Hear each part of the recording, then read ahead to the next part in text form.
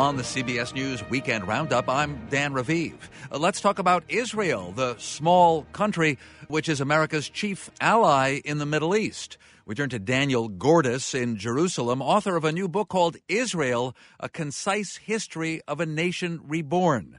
Well, let's start with a fact. The population is about 8 million, and people may be surprised, only 3/4 of them are Jewish. So have you included in this book, what it's like to be a minority, a member of the Arab or Christian minority there? Absolutely. In fact, I talk a lot about the ways in which Israel has granted the Israeli Arabs a significant number of rights that they would not have had in neighboring countries, but I'm equally focused on the ways in which Israel has not really lived up both to its promise and its obligations to the Arab minority. So it's true that your book is not all positive. I have a feeling you love Israel because you moved there and you've decided to stay, but loving Israel doesn't mean you can't criticize it. Yeah, I do love this country. I believe in the importance of this country, but I think that just like being an American citizen often means speaking about the ways in which America is not living up to its vision, the same thing is true about caring about Israel. And I tried to tell a story that focused both on the tremendous accomplishments, but also the ways in which Israel needs to do better. The world assumes that the West Bank should be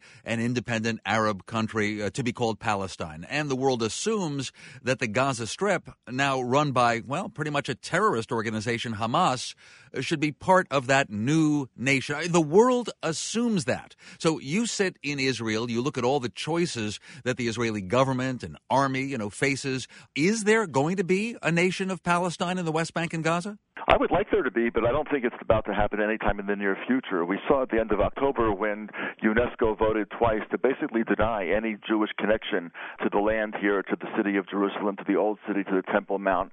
As long as the international community is so clearly two-faced and doesn't even grant the Jewish people the acknowledgement that this is an ancestral home, then you're not going to get Israeli citizens to feel that they're going to be backed up by the international community and therefore get them to make the territorial concessions that peace is going to require. When the international community stops the pile-on, when the Palestinians state publicly and in Arabic that they believe that the Jews have a right to some land here, and now it's a matter of drawing a line, I think we actually can get to a peace agreement, but I think it's a long way off in the future. You mentioned what the world thinks, but perhaps it's in Israel's own interest to have an Arab country of Palestine in the West Bank and Gaza. I actually think that it is. I think it's in Israel's interest not to rule over the millions of Arabs who live in the West Bank and Gaza. That's clearly true. What Israelis have to try to figure out is how do you not rule over the West Bank and not have it turn into Gaza? As we know, Israel has been shelled massively at least 3 times since President Obama took office, and those led to 3 major wars, or at least 3 significant conflagrations.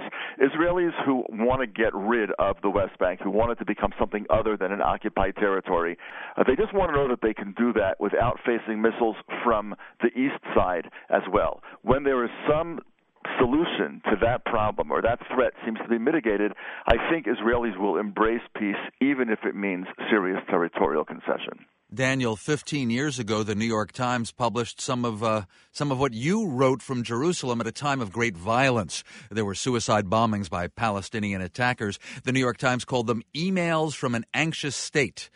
Your emails these days, are you still in an anxious state of Israel? Well, things are much more quiet than they were in 2000 to 2004. We're not dealing with bus bombings and restaurant bombings and suicide bombers everywhere.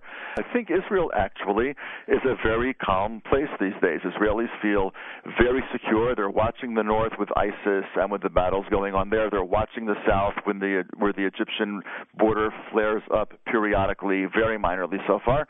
But yes, I think we are in a much calmer state. And part of what Israelis want to see happen is to see the calm remain, and at the same time hope that the various governments on various sides can begin to have the kinds of conversations that might move us closer to a long-term settlement. That's Daniel Gordis, author of Israel, A Concise History of a Nation Reborn.